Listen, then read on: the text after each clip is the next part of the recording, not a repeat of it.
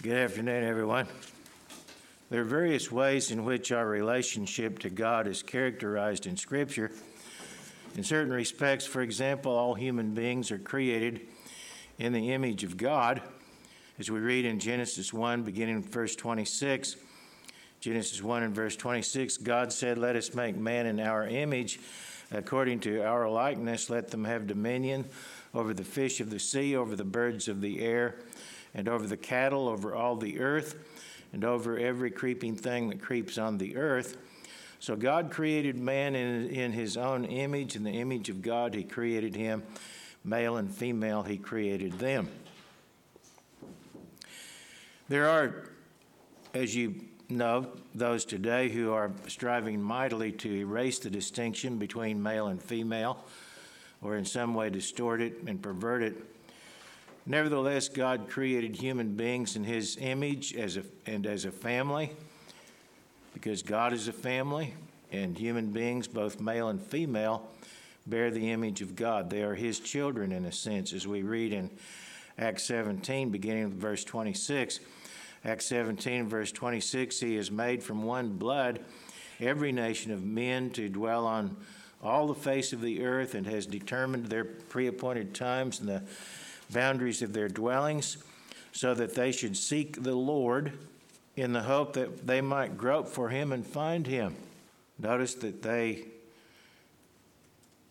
have the capacity to seek the Lord, and depending on circumstances to an extent, in their determination to find him, though he is not far from each one of us. For in him we live and move and have our being, as also some of your own poets have said, for we are also his offspring, his children. So God created human beings in his image. He likens us to children, which we are in a very real sense. Since he created us, we are likened as sheep to a shepherd, as plants of various kinds. The church collectively is likened as a wife to a husband, and so forth. There are other analogies as well. Another aspect of our relationship to God is that of students to a teacher. The word disciple occurs scores of times in the English translation of the Bible, mostly in the New Testament. In the New Testament, the word disciple is translated from the Greek word mathetes, and the word means a learner, a pupil, or a student. Actually, it means more than that. As Vine's Expository Dictionary points out, quote, "A disciple was not only a pupil, but an adherent. Hence, they are spoken of as imitators of their teacher," end quote. And then in the International Standard Bible Encyclopedia, we read this, quote, "In all cases, it," that is the Greek word for disciple, "implies that the person not only accepts the views of the teacher, but that he is also in practice an adherent." The word has several applications. In the widest sense, it refers to those who accept the teachings of anyone, not only in belief, but in life, end quote. In other words, they not only accept the teachings, but they strive to live by those teachings. So to be a disciple of Jesus is to be his student, and it is to be an adherent to his teachings. As we read in John 8, verse 31, Jesus said to those Jews who believed him, "If you abide in my word, you are my disciples indeed." If you abide in my word, in other words, if you live according to my word, then you are my disciples indeed. And he also said in John 15, beginning with verse 7, John 15, verse 7, "If you abide in me, and my words abide in you, you will ask what you desire, and it shall be done for you. By this my Father is glorified, that you may bear much fruit, so you will be my disciples. We are Christ's disciples if he is abiding in us, and his words are abiding in us. And we are to so bear fruit and be his disciples. As the Father loved me, he went on to say, I also have loved you.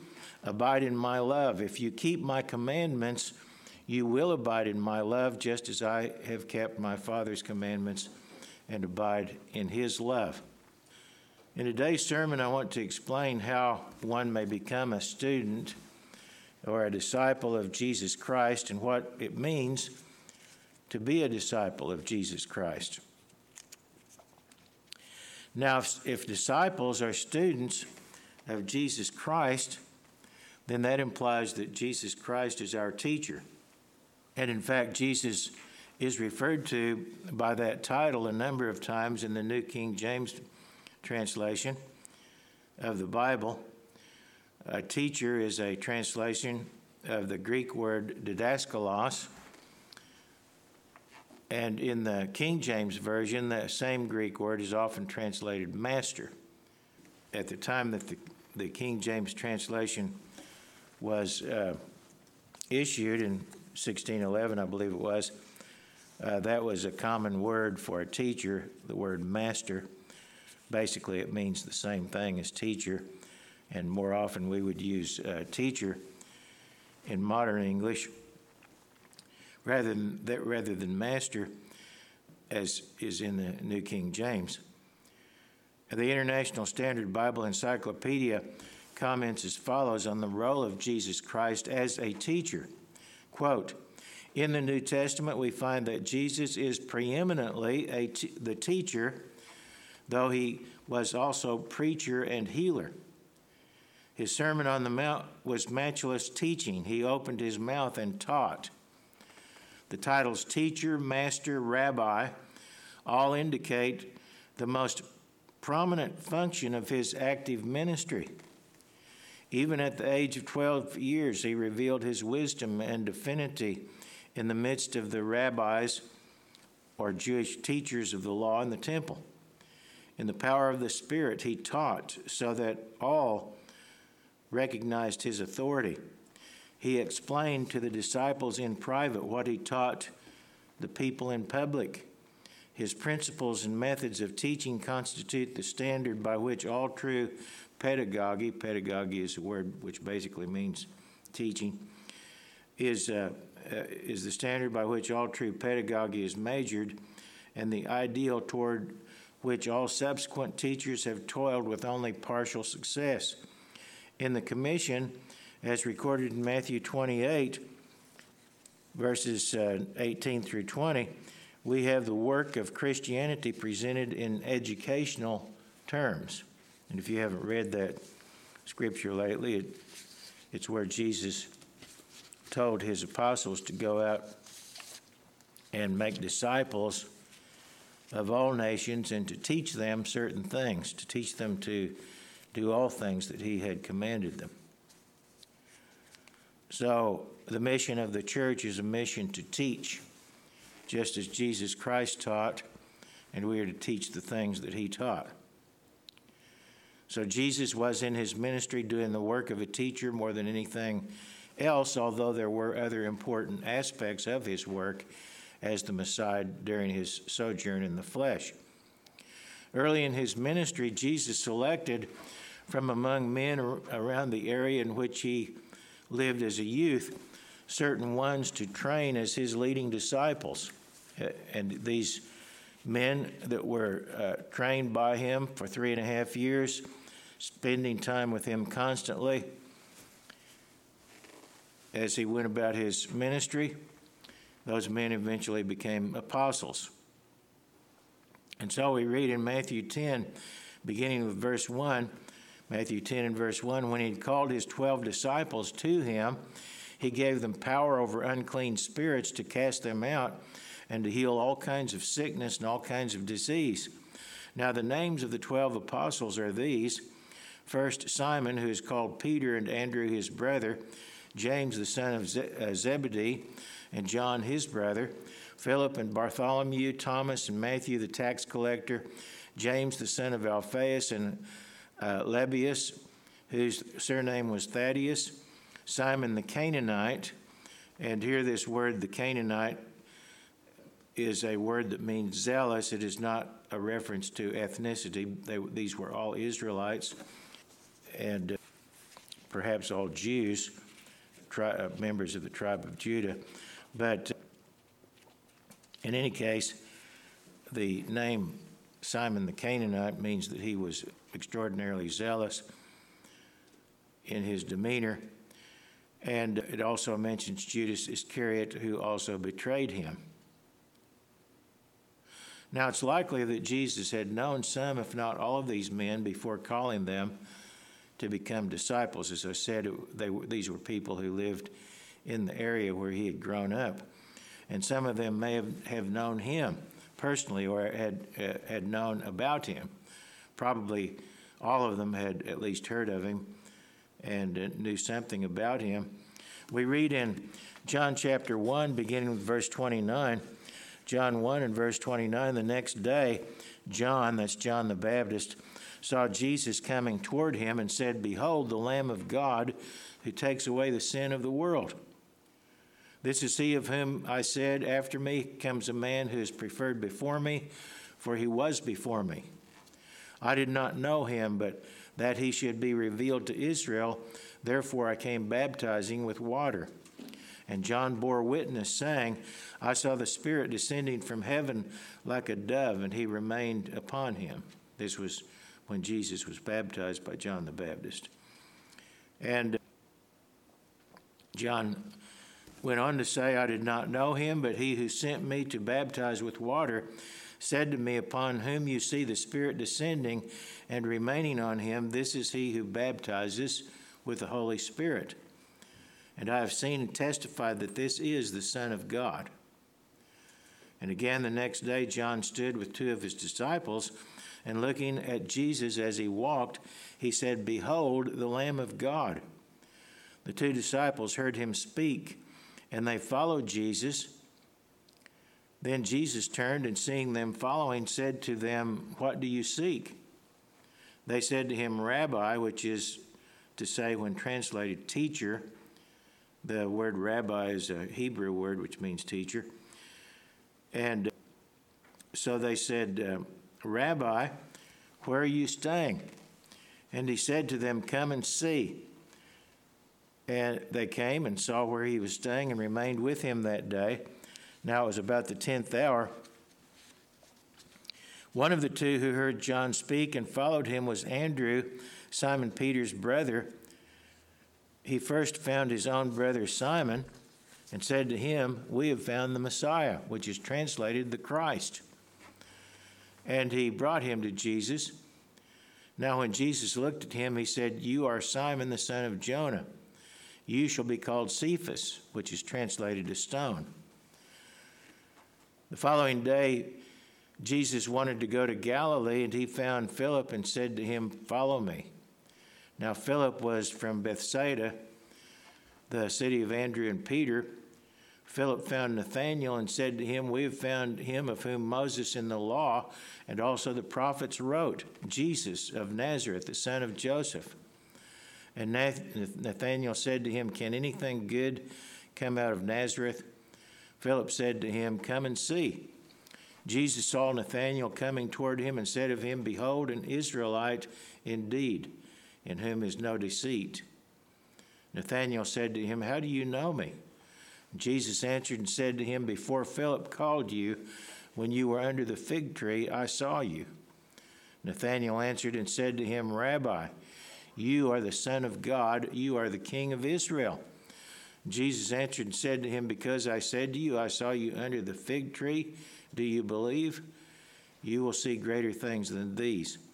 And he said to him, "Most assuredly I say to you, hereafter you shall see heaven open and the angels of God ascending and descending upon the Son of Man."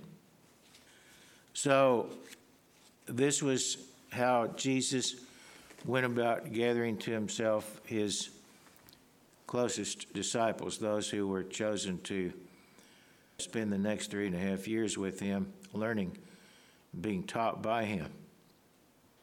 And these, out of all of the men among the Israelites, these 12 were specifically called and chosen by Jesus to be his closest disciples during his ministry.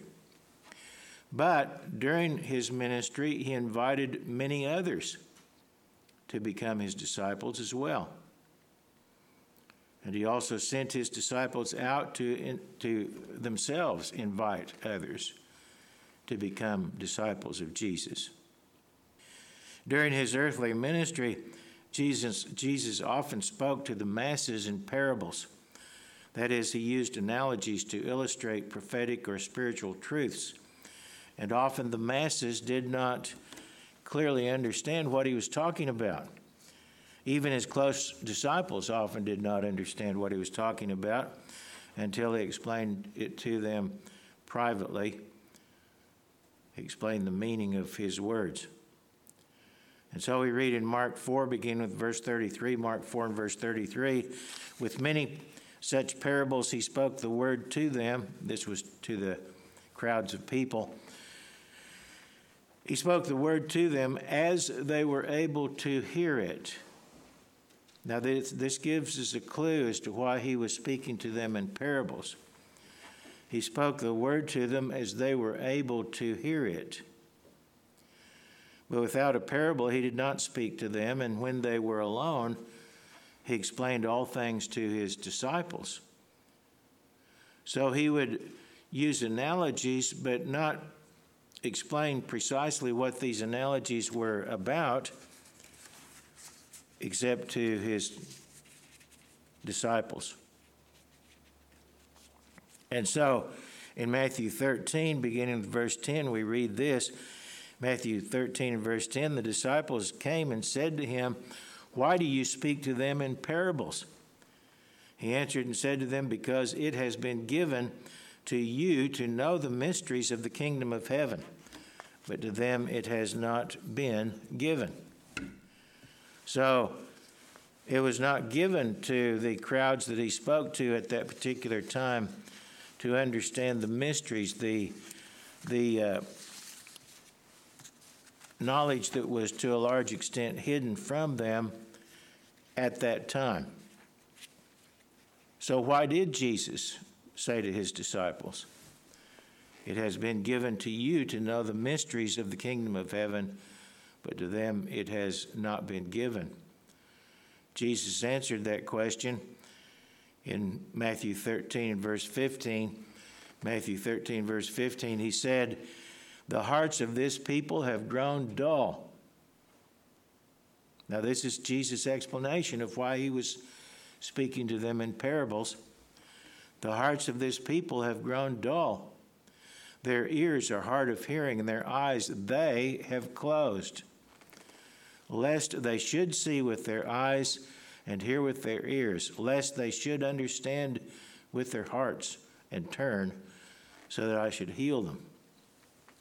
Now, some have found properly understanding this verse difficult as it's translated in the New King James or King James versions, but there are several other versions that perhaps make the meaning easier to understand. For example, the Bible in Worldwide English translates this verse as follows, quote, "The hearts of these people have no feeling. They do not hear well with their ears. They have shut their eyes. They do not want to see with their eyes. They do not want to hear with their ears. They do not want to understand with their hearts. They do not want to turn to me. If they did turn, I would heal them." Notice the reasons given, and note that but for these reasons, they could have seen, heard, and understood. They could have repented, and they could have been healed. So the reasons were that their hearts were dull or gross, fat, callous, and insensible. Their ears were hard of hearing. They were not willing to hear. They were not able to bear hearing the truth in a deeper sense.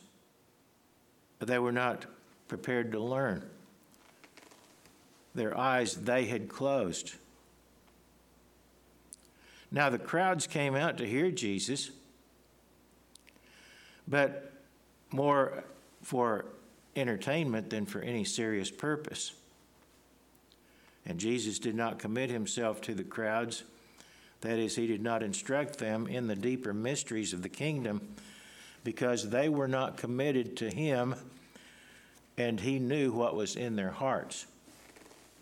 He knew that their hearts were not truly receptive to the message that he was teaching to his disciples. We read in John chapter 2, beginning with verse 23, John 2 and verse 23, while Jesus was in Jerusalem at the Passover festival, many people believed in him because they saw the miracles that he performed. Notice why they believed in him. It was because they saw him performing miracles. Things that would occur that had no explanation beyond a higher power. People being healed instantaneously of blindness, of being lame, of being demon-possessed or out of one's mind, and various other miracles that Jesus performed. And this attracted people's attention. And some of them believed in him because of these miracles. But it goes on to say in verse 24, Jesus, however, was wary of these believers. He understood people. This is from God's Word to the Nation translation. He was wary of those believers. He understood people. He understood their motives. He understood the shallowness of their belief. The word believed, where it says they believed in him, the word believed, pisteuo, in verse 23, is in the aorist tense, which is a Greek tense that has the aspect being undefined, but often implying action at a point in time. They believed in him at that particular moment, in other words, but for most of them, their belief, such as it was shallow and fleeting. It was not a real commitment. It was a very shallow belief and a fleeting belief. And Jesus knew that the hearts of the people were not prepared to receive what he called the mysteries of the kingdom of heaven just yet. So his focus, while preaching in general terms to the masses, was to teach his close disciples spiritual truths that they could later pass on to others, including us. In due time, Jesus told his disciples, "Whatever I tell you in the dark, speak in the light, and what you hear in the ear, preach on the housetops." So he was teaching them these things so that they could in turn teach others, and actually they wrote them down. Because in the New Testament we have not only the parables that Jesus spoke to the masses, we also have the explanations of those parables that he taught to his disciples. But the masses of people were attracted to Jesus primarily because of the miracles that he performed, as reflected in John 2, verse 23 and elsewhere. And they were especially attracted by miracles when the miracles consisted of being fed. In John 6, we see how unprepared most of the people at that time were to become really faithful disciples of Jesus. We read in John 6, beginning with verse 1, John 6 and verse 1, after these things, Jesus went over the Sea of Galilee, which is the Sea of Tiberias. Then a great multitude followed him because they saw his signs which he performed on those who were diseased. Notice why they were following him. It was because of the miracles of healing that he performed publicly. Now, this crowd that gathered around Jesus at this time on the edge of the Sea of Galilee numbered about 5,000 people. And Jesus decided to feed them miraculously with 5 barley loaves and 2 small fish, which he did. And when all had eaten their fill from these 5 barley loaves and 2 small fish, feeding 5,000 people, Jesus said to his disciples in John 6, beginning with verse 12, John 6 and verse 12, "Gather up the fragments that remain so that nothing is lost." Therefore they gathered them up and filled 12 baskets with the fragments of the 5 barley loaves which were left over by those who had eaten. Then those men, when they had seen the sign that Jesus did, said, "This is truly the prophet who is to come into the world." Subsequently, Jesus and his disciples crossed over the Sea of Galilee to Capernaum on the other side of it's actually a huge lake called a sea here, but it's a freshwater lake in Palestine. So they crossed over the Sea of Galilee to Capernaum, and the next day a big crowd showed up there following Jesus. And Jesus said to them, as we read in John 6, beginning with verse 26, John 6 and verse 26, "Most assuredly, I say to you, you seek me not because you saw the signs, but because you ate of the loaves and were filled. Do not labor for the food which perishes, but for the food which endures to everlasting life, which the Son of Man will give you, because God the Father has set his seal on him." Then they said to him, "What shall we do that we may work the works of God?" Jesus answered and said to them, "This is the work of God, that you believe in him whom he sent." So he was telling them, well, here's where you start. You start out by believing in the one that God has sent. Therefore they said to him, "What sign will you perform then, that we may see it and believe you? What work will you do?" Now, consider the situation here.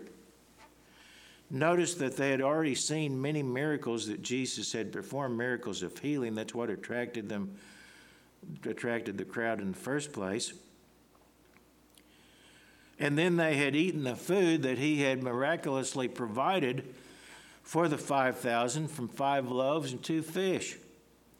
And yet they said, "What sign will you perform that we may see it and believe you?" So the logical question is, what more proof do you need? What would it take to convince you? So Jesus began explaining to them that believing in him is the key to eternal life. But they rejected his message. They were offended at his words. And we're told that from that time, many of his disciples went back and walked with him no more. John 6 and verse 65, I believe it is. This printing has a flaw in it, so I'm not sure exactly what the verse is, but somewhere around 65 or 66. And many of his disciples were not truly committed, therefore. And so being offended, they abandoned the idea of following Jesus. In other words, they were very shallow in their belief. They had no real staying power, no real commitment to Jesus. Anyone, however, who is prepared to do what is necessary to be a disciple of Jesus Christ can become one, or remain one once he is committed. But being a disciple of Jesus Christ in this age is not easy. Jesus attracted large crowds, but very few of those who heard him became committed disciples. When all was said and done, in 3.5 years of his public ministry, after Jesus had been crucified and then resurrected, and after 40 days ascended to heaven, there were about 120 disciples, according to Acts chapter 1 and verse 15. About 120 disciples. Now, there are many in the world who claim to be disciples of Jesus, but there are relatively few who meet the Bible standards of what defines a true disciple of Jesus. Jesus said in John 8, verse 31, he said to those Jews who believed him, "If you abide in my word, you are my disciples indeed." Notice the standard here is abiding or living according to the word of God. That's what makes you a disciple, a real disciple, a disciple indeed, as Jesus said. Now, how many of those who claim to be disciples of Jesus actually abide in his word? That is, live according to the scriptures. How many of them do that? The popular Christianity of this world is not the Christianity of the Bible. In many ways, it is far removed from biblical teachings. One obvious example, although it's not the only one, is the Sabbath. The Sabbath is sanctified as a day of rest and worship in Scripture, and it is specifically enumerated as the seventh day of the week. Yet few who identify themselves as Christians keep the Sabbath as God commands it to be kept. Popular Christianity is a blend with biblical themes, and added to that are religious customs and teachings that are rooted in pagan idolatry. Idolatry and Sabbath breaking are leading reasons God rejected ancient Israel and sent them into captivity. These are not trivial matters as far as God is concerned. We read in Ezekiel 20, verse 18. Ezekiel 20 and verse 18, I said to their children, the children of Israel, in the wilderness, do not walk in the statutes of your fathers, nor observe their judgments, nor defile yourselves with their idols. I am the Lord your God. Walk in my statutes, keep my judgments, and do them. Hallow my Sabbaths, and they will be a sign between me and you, that you may know that I am the Lord your God. Notwithstanding, the children rebelled against me. They did not walk in my statutes, and were not careful to observe my judgments, which if a man does, he shall live by them. But they profaned my Sabbaths. Then I said I would pour out my fury on them and fulfill my anger against them in the wilderness. Nevertheless, I withdrew my hand and acted for my name's sake, that it should not be profaned in the sight of the Gentiles, in whose sight I had brought them out. Also I raised my hand in an oath to those in the wilderness, that I would scatter them among the Gentiles and disperse them throughout the countries, because they had not executed my judgments, but had despised my statutes, profaned my Sabbaths, and their eyes were fixed on their fathers' idols. Therefore I gave them up to statutes that were not good, and judgments by which they could not live. In other words, their own laws of their own devising, or customs and modes of behavior that they borrowed from other peoples. And I pronounced them unclean because of their ritual gifts, in that they caused all their firstborn to pass through the fire, that I might make them desolate, and they might know that I am the Lord. So Israel was sent into slavery, into captivity, because of idolatry, because of Sabbath breaking and other sins. And when people break the Sabbath and worship idols, that inevitably leads to many other sins. We see the consequences of that in our nations today. this nation and other nations, so-called Christian nations. The word saint is a term referring to those who are holy or separate from the world in God's sight. And saints are defined in Scripture in Revelation 14, verse 12. Saints are defined as those who keep the commandments of God and the faith of Jesus. Those who keep the commandments of God are saints. They're the holy ones of God, those sanctified by God as a part of the body of Christ, according to Scripture. We also read in John 12, or Revelation 12, and verse 17, Revelation 12, verse 17, the dragon, who is Satan, was enraged with the woman being the true church of God, and he went to make war with the rest of her offspring. In other words, he went to make war with the saints, or converted Christians, the church. And notice what it says in describing these people, the true church of God. It is those who keep the commandments of God and have the testimony or the word of Jesus Christ. So, true disciples of Christ keep God's commandments, as opposed to human devised traditions, which are often contrary to the commandments of God and the teachings of Jesus Christ. What that tells us is that being a disciple of Christ in today's world means following a path and a mode of behavior which is often in conflict with what is widely accepted and popular in the world. And so Jesus tells us in Matthew 7 and verse 13, enter by the narrow gate. For wide is the gate and broad is the way that leads to destruction, and there are many who go in by it. Because narrow is the gate and difficult is the way which leads to life, and there are few who find it. The easy way, the popular way, is a way that leads to destruction. The gate that is difficult and narrow, that leads to life, is one that few in this age will find, according to Jesus Christ. We read in Luke 14.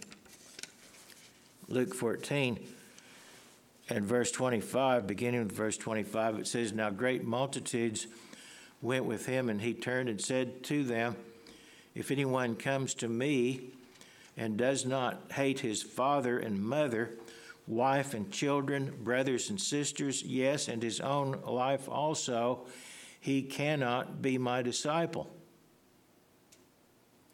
And whoever does not bear his cross and come after me cannot be my disciple.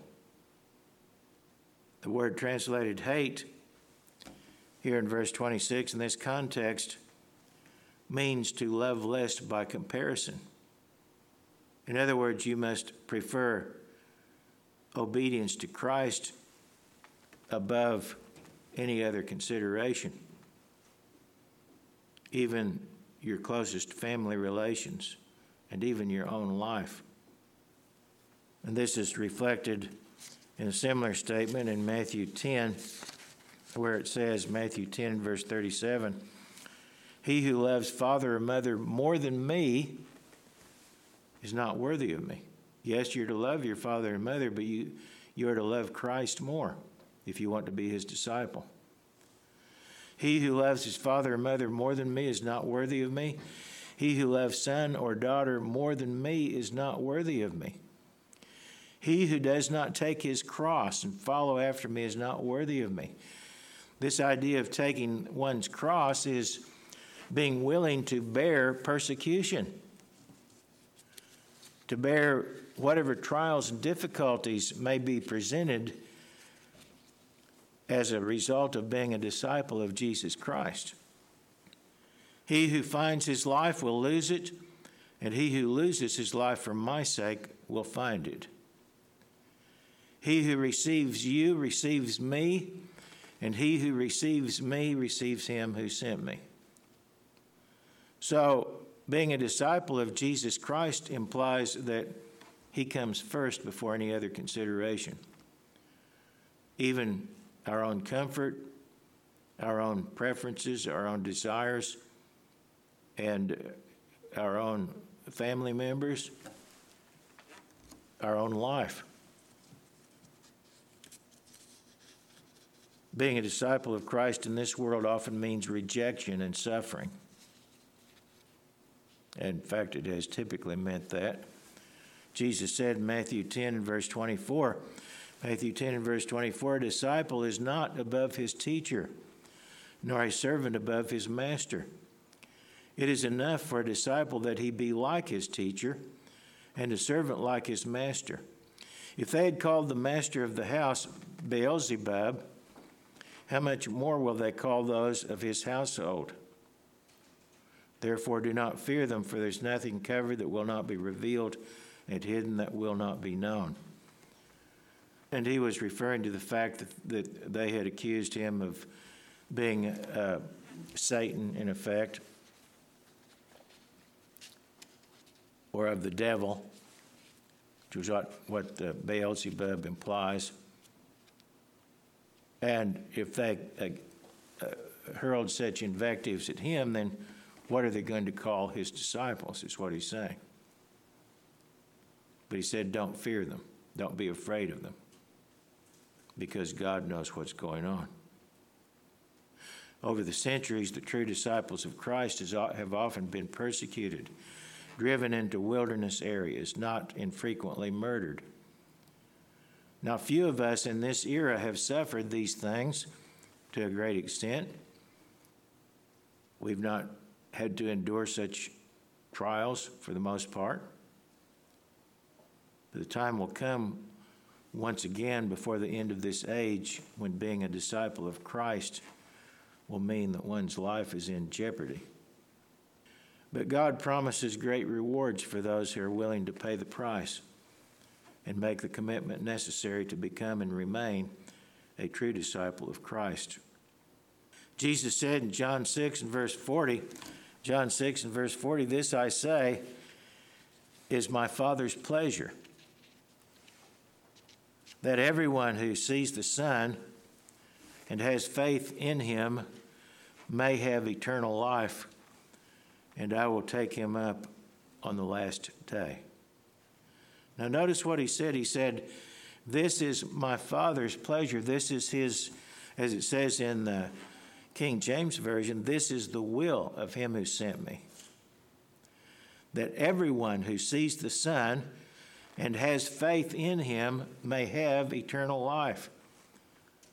And I will take him up. In other words, I will resurrect him on the last day, that is, at the second coming of Christ.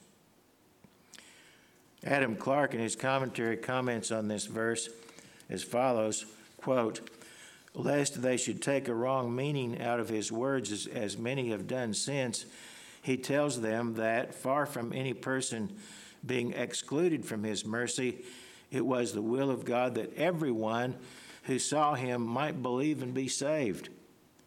The power without which they could not believe, he freely gave them. But the use of that power was their own. God gives the grace of repentance and faith to every man, but he neither repents nor believes for any man.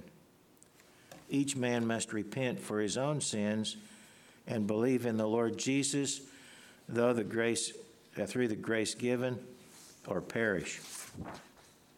So it's God's will that everyone see, understand Jesus Christ and what it means to be a disciple. To see the Son of Man, as it's translated, is not to see him in a corporal sense or to have speculative knowledge of him or historical belief in him. It is not to merely believe that he is the Messiah and Savior of the world.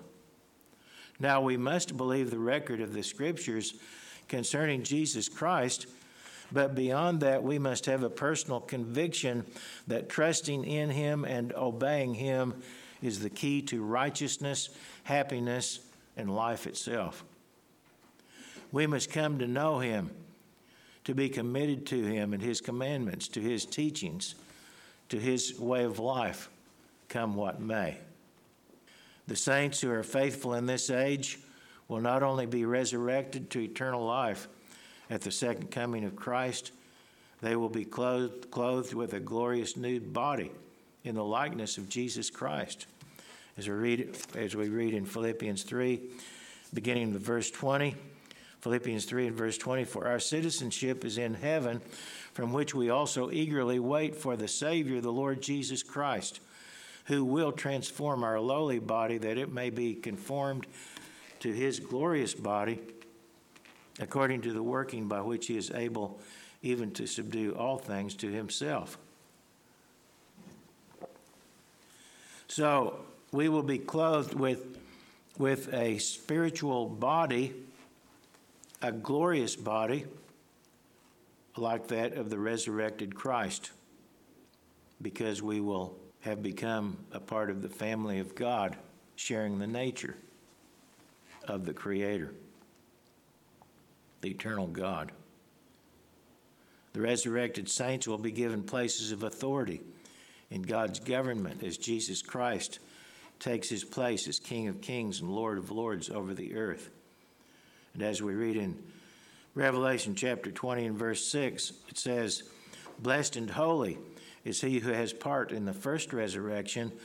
Over such the second death has no power, but they shall be priests of God and of Christ and shall reign with him 1,000 years. Now, the fact that they will be priests implies that they will be teachers, because that was the primary job of a priest. It is the primary job of a priest.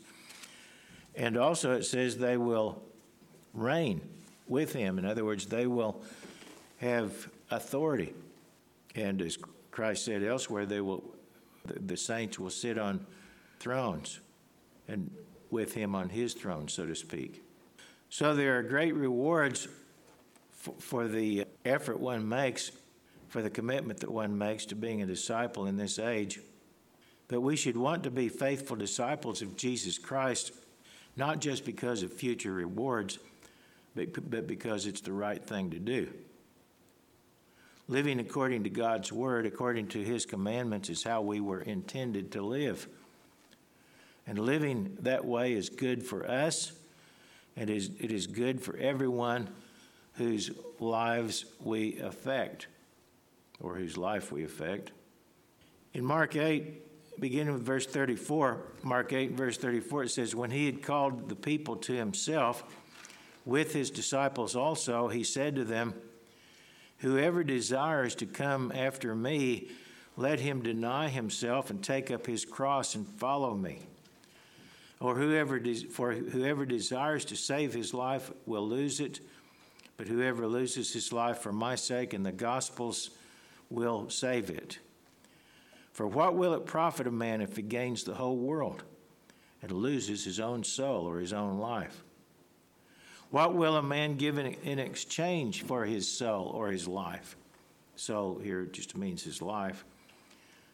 For whoever is ashamed of me and my words in this adulterous and sinful generation, of him the Son of Man also will be ashamed when he comes in the glory of his Father with the holy angels. Now notice what Jesus said here. He said, whoever desires to come after me. Whoever desires. That doesn't leave anyone out. At least it doesn't leave anyone out who is desiring to come after him or follow him, as long as that person is willing to do what Christ said here. Deny himself, take up his cross, and follow Christ. What that tells us is that everyone and anyone is invited to become a disciple of Jesus Christ. Anyone who is willing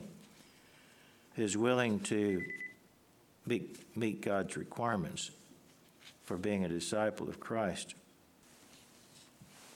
We need to understand, though, that meeting the challenges of discipleship requires not only our willing effort and striving, but it can be accomplished only with God's help. It cannot be accomplished through human effort alone. We read in Luke 13, beginning with verse 22, Luke 13, verse 22, he went through the cities and villages, teaching and journeying toward Jerusalem. Then one said to him, Lord, are there few who are saved?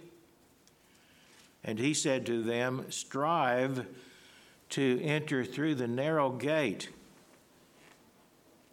Strive to enter through the narrow gate, for many, I say to you, will seek to enter and will not be able. Will not be able. So notice that we must strive, in other words, put out extraordinary effort to enter through the narrow gate, which implies trials and difficulties. But even those who strive to do so will not necessarily, many of them will not be able. In fact, none of us is able of himself to enter in that way, because we must also rely on God to give us the help that we need to succeed. We cannot do it on our own merits or our own capacities alone. In his sermon to the people in John chapter 6, Jesus said in verse 65, John 6 and verse 65, this is why I said to you, no man is able to come to me, that is, no one is able to follow Christ as a disciple. No one is able to come to me if he is not given the power to do so by the Father. No one can follow Christ if he is not given the power to do so by the Father, Jesus said.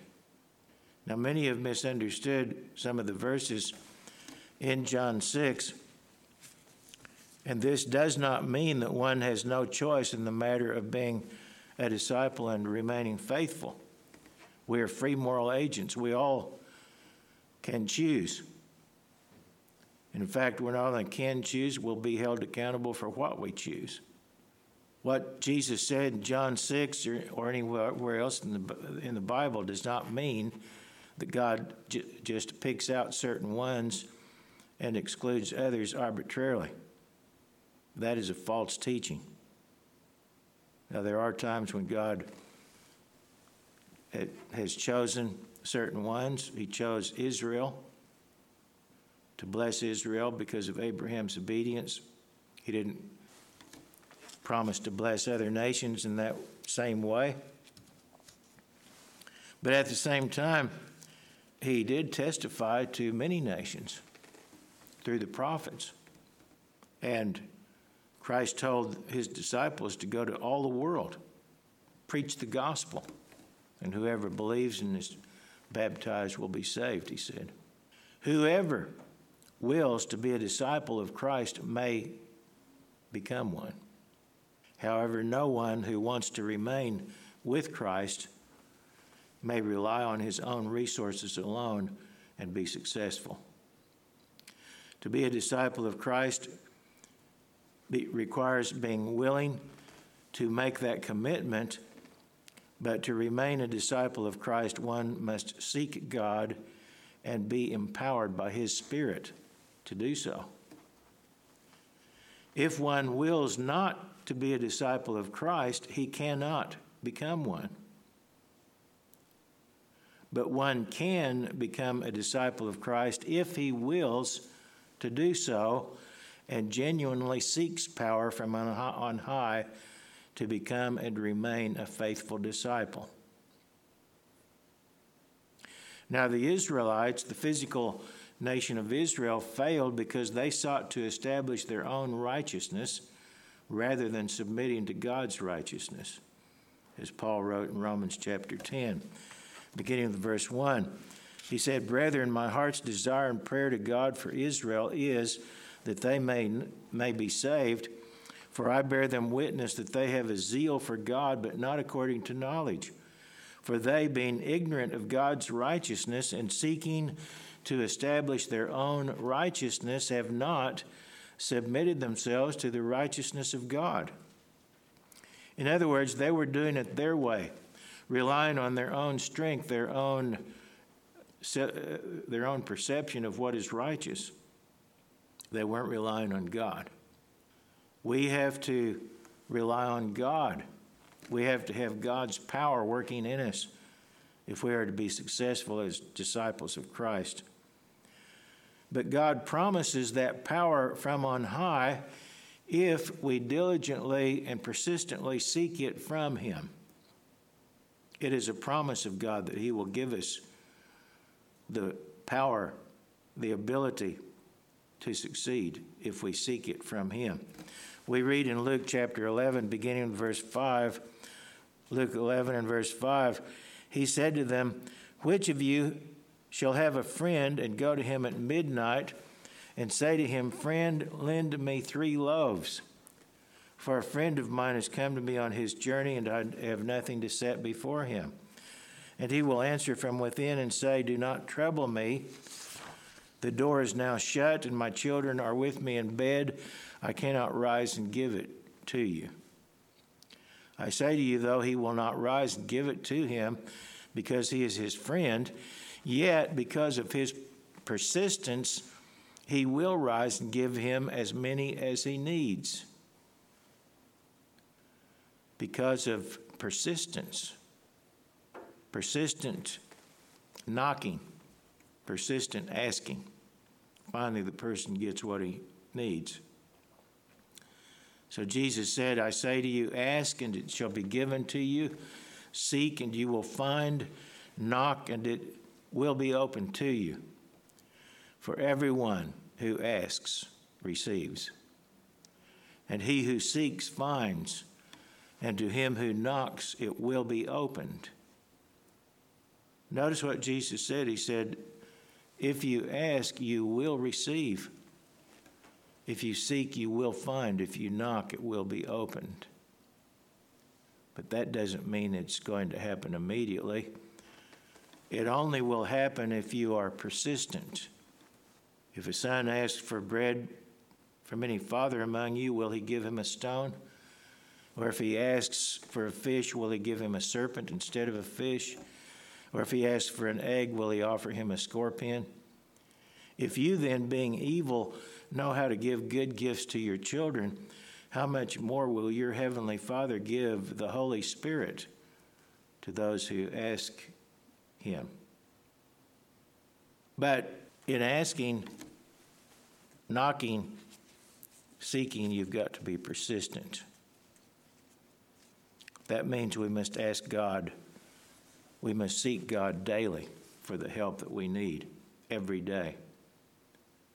We must be constant, persistent, and keep on seeking, asking, knocking daily, knowing that we need power from God if we are going to overcome, because the struggle of a disciple to remain faithful is a lifelong struggle, and we need His help all the way through that struggle. So we have to keep on asking for it.